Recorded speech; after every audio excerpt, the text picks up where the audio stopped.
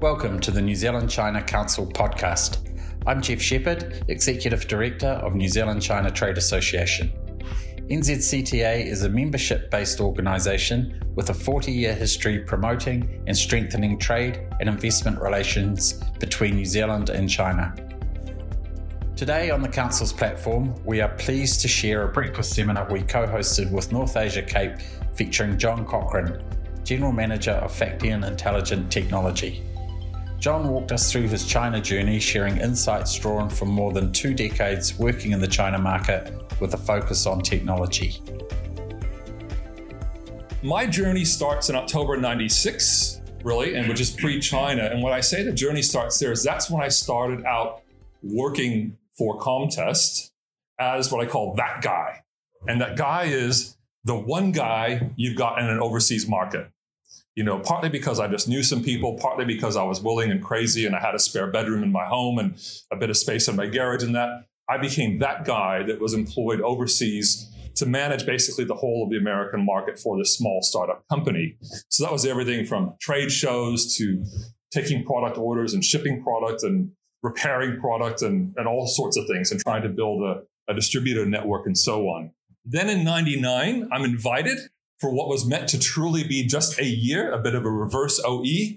I was invited to come into Christchurch and to live for a year, and here I am. I never left, so to speak. But again, to give you just a sense of that beginning, very simple office next to a petrol station, secondhand furniture, tears in the carpet and so on. Very, very humble beginnings, right? So the successes that I'm talking about are not just for the big guys, I guess is one thing I want to really thread through this, is that you can start out small and scrappy and you can still be successful. The technology, I won't bore you too much, but the technology was an interesting journey as well through the years I was with Comtest. We started out at the very bottom end, you might say, of the value chain. We were selling very low cost, simple, we called data loggers. Essentially, we were trying to take a bill of materials of around $200 to $300. And if we could double that, man, we were happy. So we could sell a $300 device for $600 overseas and woohoo, that was success for us. But we also had a little niche bit of technology that monitored the machinery or the motor health on electric trains, diesel electric trains. And so again, we had a very good customer base growing in Europe as a result of that technology. But over the years, we learned, I think, a very valuable lesson of selling on the value provided and not what your bill of materials are. So over the course of the years, we went from selling a $300, $200 product for $500, $600 to selling essentially what cost us about $2,000 to make for $20,000, $25,000, by increasing that value perception and selling on value rather than just a cost plus approach.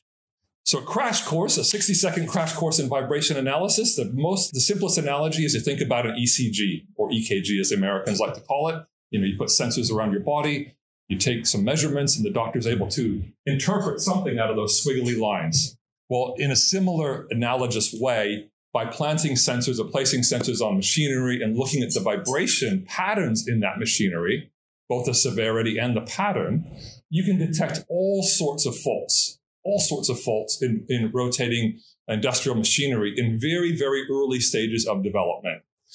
Now, niche. This is another story about 3 New Zealand companies. I think Stephen Joyce used to say, we have to operate in a niche within a niche, and that kind of thing. And so we found our niche in wind energy. And the reason why we chose wind energy was a high value asset. Each, we say, stick in the ground is well over $1 million each in terms of its overall cost. It was a new, emerging, high-growth industry. And because it was new, it wasn't dominated by our competitors. We said, okay, that's a great space for us to look at. And again, what I really want to say is the focus on the value. Now, that's a pretty catastrophic failure. Pulling it out of the way. But wind turbines, if you think about them, even here in New Zealand, they're normally installed in pretty remote places, offshore, hilltops, and so on. They can grind themselves to bits unless you've got technology on there that is actually monitoring the faults. And so what we were saying to the wind energy companies, not necessarily the manufacturers of the wind turbines, get to that story in a bit, is for $15,000 per turbine, you can basically have an insurance policy. You're going to know in advance before anything goes catastrophically wrong with that wind turbine, and we could guarantee it. And way before cloud ever became a word, we even then bundled things in where we were offering what we called a remote diagnostics or a remote monitoring service, where if the customers provided they allowed us to tunnel into their infrastructure, the data infrastructure, we could provide alerts and corrective actions anywhere in the world. And again, this is going back 10 years ago or more. So about 2001, 2002, the wind started shifting in the minds of our chairman and our shareholder, a gentleman who has since passed away, but I had great affection for. And he saw that we were probably to what he thought was kind of saturated at a point in Europe as far as how well we could go. And I was really enjoying myself, I have to say, being sort of the chief evangelist in the company. I was spending weeks and weeks away in Europe every year on the company's packet, sort of weekends, Paris, Amsterdam, London, it's not all bad. And the chairman says, John, there's got to be a lot of things shaking, a lot of things rattling in China. There must be a lot of things rattling there. So it's an industrial country. Why don't you get on a plane and go see, right? So as I said, again, thanks to Ray, that was me. Remember Goldstein? Remember the Goldstein ads? I had great affection for Goldstein because I was the American living in New Zealand. I could really identify with Goldstein. But also that's kind of how my boss, I had the same kind of boss, if you remember the Goldstein ads, and being told, go see what's happening, go figure out what's going on over there. So that was me. Jack, my boss, says, John, got to go look into China. There's something, he just felt it. And I was the guy. I volunteered, you might say. Now, I was saying to Paul earlier, that's actually a recent photo. That's a recent photo. I think a couple of weeks ago. That's from one of the dust storms. So don't think of all the air pollution necessarily. But that was very much how my arrival day, my first ever day in Beijing looked, was like that. And I think I had gotten off of a plane from Chicago or something. I think, what the hell did I just land into, right? I say, not knowing anybody, not knowing a word of the language, didn't know ni hao anything, and just saying to go figure stuff out, go in there and just try and meet people. Now, all we did have, we had one electronic relationship, which is something I'll come back to also. So we had a so-called distributor in Beijing that we had only been communicating with via the odd phone call, email, fax, and so on back in the day. And I'll start with him. He bought a few things off of us. He didn't cause us any trouble. I'll meet Tim and just see what he is. So we organized the meetings. So I spent about a week in Beijing talking with Tim and his people and so on. One of the things I joke about sometimes is I remember going first time to one of our local restaurants and not realizing that there are bones in the fish, and about ending up in the hospital as a result of just chomping into a piece of fish, these sorts of things, right? But it didn't put me off. So I did keep going back and continue to work with our distributor, Tim, and helping just understand our goals and what we wanted to accomplish, and also understand his capability, his team's capability. So over the years, through the efforts of Tim and others, we did land some very successful SOEs as clients. Again, it wasn't easy. It often took years to convince these companies to adopt our technology. But what I found is once they did, the relationship was very, very sticky, right? It would last for years, almost like an annuity. You would just get order after order after order once you actually got in and got embedded with these customers. So that was really worth it. So we did formalize a presence. We went beyond just that distant electronic relationship. We did establish our own team in Beijing. Now, at that time, the rep office structure worked well for us. Not saying that's the way you would go today, but it worked well for us at the time. We grew that team to about 15 persons in total. It was 100% localized, to the point where I started taking a step back and wasn't so directly involved in what was going on. And I guess one bragging rights sort of thing is just to see how a little bit of New Zealand technology can get in. That's the Three Gorges Dam. And buried in there somewhere is some Comtest technology, just making sure that things actually run properly and don't fall apart. So it does show with that tenacity, having the right people, the right technology, a great value proposition, the patience, you can get in there. Now, not every day was a Mars day or the Orange Sky Day. I have to say also happily that I was able to essentially live in Beijing on and off for a good chunk of the year and enjoyed some of the celebratory times, in and around the 2008 Olympics, This time was a really favorite time for me. I remember the National Day of 2009. The sky was as blue could possibly be for Beijing on that day. I remember, they talked about later the APEC blue or these sorts of things, but it was immaculate, perfect day. On National Day 2009, we had an apartment set aside for me, the company arranged. And so, Northern Hemisphere, Southern Hemisphere, all my winter gear was up in Beijing. My summer clothes were down here, and just sort of fly back and forth and just get into that kind of monitoring mode. Again, because the team was, for the most part, pretty autonomous, and they were just cracking on and getting things done. Now, around the same time, a romance, you might say, started with GE Energy, because GE's got a number of divisions, and it's energy, the power generation side of GE. Now, we started off, quite frankly, as an annoyance, a pain to GE, because GE was, and they probably still are, the largest manufacturer of wind turbines in the world. Now, another thing is that on the time that the wind turbines are installed, about 25% of them have a fatal flaw somewhere. The point is you don't know where. So we were telling GE's customers this.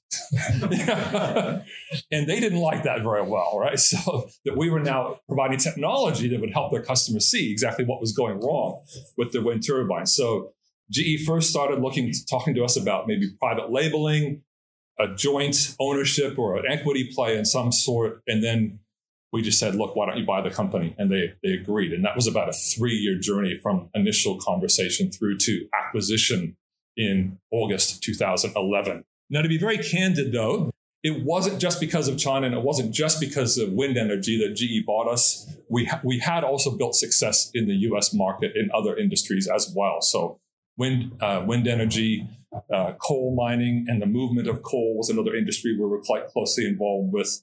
Rail and light rail still stayed an important industry for us. So some lessons for me from the Comtest, and that's probably the biggest chunk of this presentation, that slice, is about that indirect sales on their own. There's a place for indirect sales, but on their own, we're never going to allow us to achieve the results we wanted to achieve. That we had to have an in-market presence, and it's still a small, struggling company. We established in-market presence 3 times. First in the US in 2005, then in Beijing, and then lastly in Dubai in the UAE. And in every case, that establishment of a localized and local presence made all the difference in the world. I hear a lot, especially more as a trade commissioner, about New Zealand companies not having the ability to scale. I think, frankly, that's an overused excuse. Having done it, having lived through it, having lived through the challenges and known what it costs to do these things well, I'd say it's often an excuse. Often. Not all the time, but quite often an overused excuse. I would say make mistakes somewhere else first before going in deeply on China. Government agencies, MFAT, NZT, others, depending if you're in agricultural MPI and so on, these agencies can be incredibly valuable, and it's really worth connecting with them.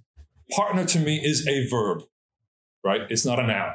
We partner. That's what we do. And you've got to create partnerships, and you have to be active in those partnerships. Signing a document, having a celebratory dinner, and then sort of buggering off and getting on a plane and never talking to your partner again is not the way to get things done. Saying, oh, but I had a contract. Oh, but I had an agreement. Partnering is that verb. Next comes NZTE. And again, I'm an unashamed fan of NZTE. I had been a customer all through the Comtest years.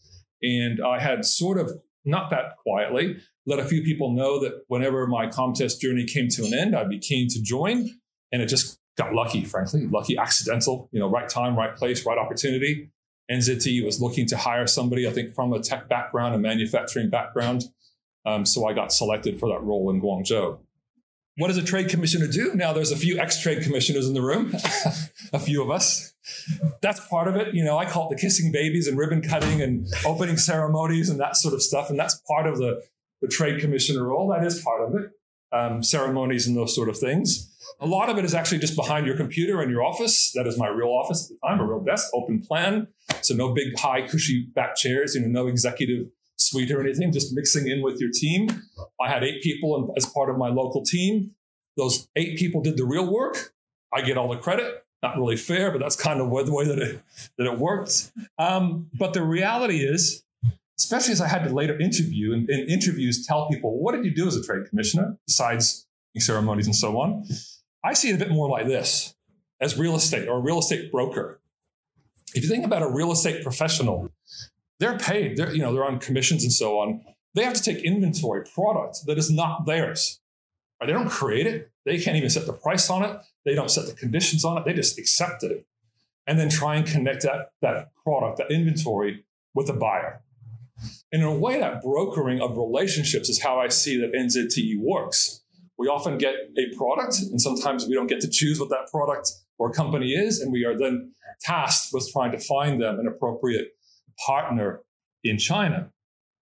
Now, all of those activities are tracked in a CRM system. And these are the outcomes as verified by our CRM system during my 5 years in China. Again, for the most part, activated by my team, not me. But 151 separate transactions that we call deals, about $145 million of value. Now, to be fair, again, the other trade commissioners in the room can comment on this, is that it's got to be new business, right? So we're not tilting the books in our hands or stacking the deck in our favor. It's new transactions, new business. So the range of those transactions, anywhere from just a few $1,000s up to the highest one in my records was $29 million for a single transaction. And again, 34 of those deals related to technology and manufacturing. And I want to pause on that point because I think it's a premium that goes missed. So of the deals and transactions, 23% of them were in tech and manufacturing by number, but 31% by value. So there's a higher value per transaction there. So about 850 if you're doing just a mathematical average on the non-tech versus a $1.3 million value on the tech and manufacturing transactions. So hence, again, I really enjoyed working in that space. And without naming companies, it's all covered under confidentiality agreements. Those were the sectors that my team and I were pretty active in during my 5 years in China. So some takeaways from China experience or the NZTE experience is the diversity. My experience before going to Guangzhou was very northern China, industrial, sort of Rust Belt based. And now as we're living in the South, wow, yeah, 2 different countries, really. Those that are from China would know that certainly. New Zealand, I'd say, is a conversation starter. And again, my experience as a trade commissioner was almost like, well, isn't the product going to sell itself just to sort of made in New Zealand is good enough? No, it's not. That kind of opens a conversation, and that's it. I really do get annoyed at some of the old war stories that get embellished and polished around, and they're very old. They're very outdated. They might have been true 20 years ago, but they're no longer true. And yet they're still passed around as being, well, that's what you got to do in China. And it's not, Somebody once said to me, the relevance of China is probably you've got about a plus and minus of 1 year. If you haven't been in there in sort of the last 2 years active, what happened 15 years ago is almost irrelevant. It makes an interesting story, but it's not really relevant for today. After 5 years, which is sort of like a dog years, it's kind of the end of a trade commissioner's life. Your posting comes to an end, and I was looking for a return role. I decided I was going to give Auckland a go as a place to live. I hadn't lived here before. Thankfully, ATEED offered me a home. So ATEED, of course, is now branded Auckland Unlimited. Jan's here today as a former colleague, team member of mine. In one area I had a real pleasure of working in was the tripartite. Now, it's probably not super well known, but it goes back several years ago, and it's renewed from time to time, that the cities of Los Angeles, Auckland, and Guangzhou at a city-to-city level have all signed and maintained an agreement on a number of pillars that they would share best practice and share knowledge with each other. And there's typically summits that are held in the various cities. Back when we could travel, summits were held, that were bringing the city, business people, civic leaders together. And because I had some affiliation with all 3 cities in some way, I kind of became known as Mr. Tripartite as a nickname inside the organization for a while. But what I thought here was quite interesting is about why these 3 cities. And firstly, they're not political capitals, right? It's not Washington, Beijing, Wellington. They're commercial cities, they're port cities, they're trade cities, they're logistics cities, they're entertainment cities, they're sports cities. There was a number of threads that actually tied these 3 cities together in some way, that if you kind of scratch the surface, you say, yeah, it actually makes some sense that these 3 cities do actually get together and share some best practice and some learnings with each other. And in their own way, all the cities also had hosted their own kind of version of a tech week as well, which also kind of made me excited as I like those sorts of things. And oftentimes the summits would kind of overlap with some of those tech activities. So some of the takeaways from my brief time with ATEED was, again, it's not all about food and beverage or agricultural products or fast-moving consumer goods. Again, entertainment, tech, manufacturing, services all have a really relevant play at the table. Diversity, again, really important. Again, the diversity myself now, having lived in Christchurch, now in Auckland, seeing, again, a difference from in our own country here, and likewise growing up in Los Angeles, realizing that you don't approach Los Angeles the same way you would Houston or New York or Chicago, that there's diversity in all the countries. And so as a result, to me, micro strategies, micro insights are where you find the real gold, the real value. Get into the real details of a given region, a given market. And that those relationships, those regional relationships can be very, very powerful, especially in a China context. Provincial government, city level government are far more influential, I would say, rather than powerful, than city government would be here in a New Zealand context. Last stop on the bus, Faction. So after nearly 7 years in public service, I thought it was about time I try something back in sort of real business again.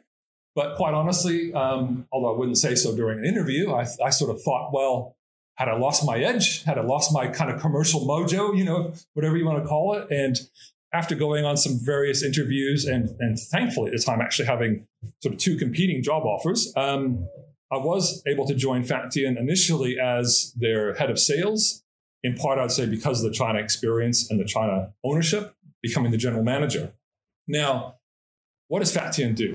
So we have been for years part of Fisher & Paykel Appliances Group, you might say. We're a Production Machinery Limited. We make the machines that make your machine. So if you think about your dish drawer, your washing machine, your fridge, all those machines in our homes, those are machines, are made in highly automated, very, very advanced factories around the world.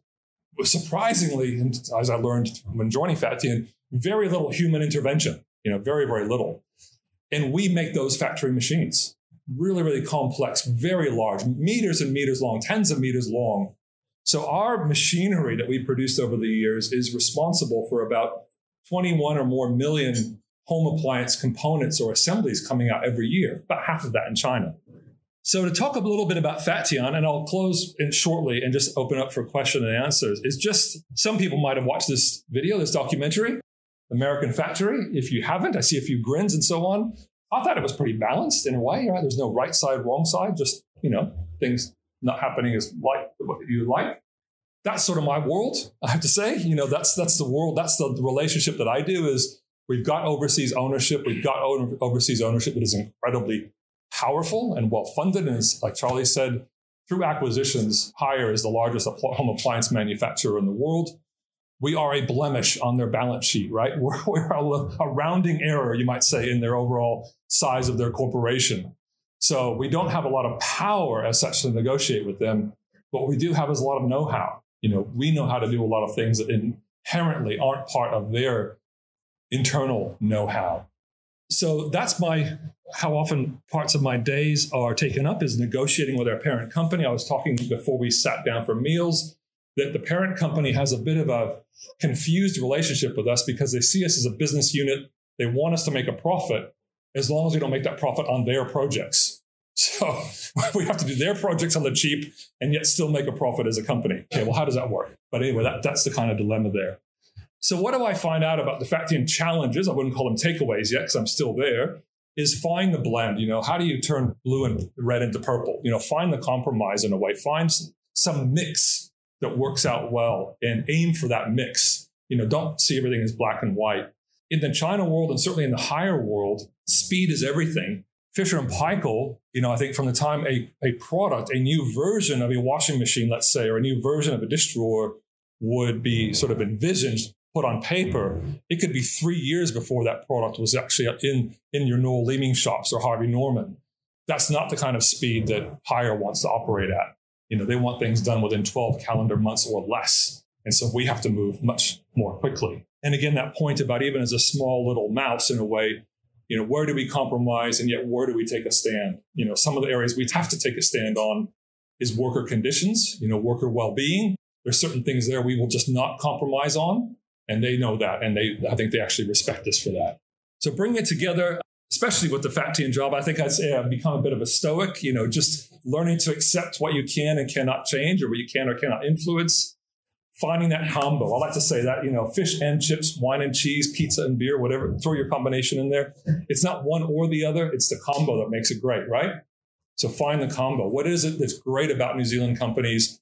What's great about the New Zealand, the China market, the China way of doing things? Find that combination and invest with time. I would say more so. Charlie and I were talking about this over a coffee one day and just saying if I look back on the successes that especially in the Comtest years, it was far more an investment of time than it was of money. And that's why I say about this whole scalability myth thing to me is people throw lots of money. The ratio of money to time is just way out of balance, frankly, in many cases. So looking forward, it's not all about the rear vision mirror. So I obviously love technology and manufacturing. I think that's kind of come through. I also love that blending of New Zealand and China. I think there are tremendous untapped resources to still leverage that capability of bringing more New Zealand technology and manufactured products into China. I would encourage all companies that are in the manufacturing space, this one to me is super important, look for the added value. Look for ways of adding more value before you ship the product. How can that product become more valuable and increase the value of what you're offering? And then as we live through it, again, encourage companies dare to internationalize and not just export. To me, they're two different things, right? It's not just about containers leaving Portland Port. It's internationalizing the business, and that will be the real path to success. On behalf of NZCTA and the North Asia Cape team, I would like to thank John for sharing his China experience with characteristic candor and humour. To join future breakfast seminars, subscribe to our newsletter on our website www.nzcta.co.nz. For more podcasts, please follow the New Zealand China Council on iTunes, Spotify or SoundCloud. Thanks for listening.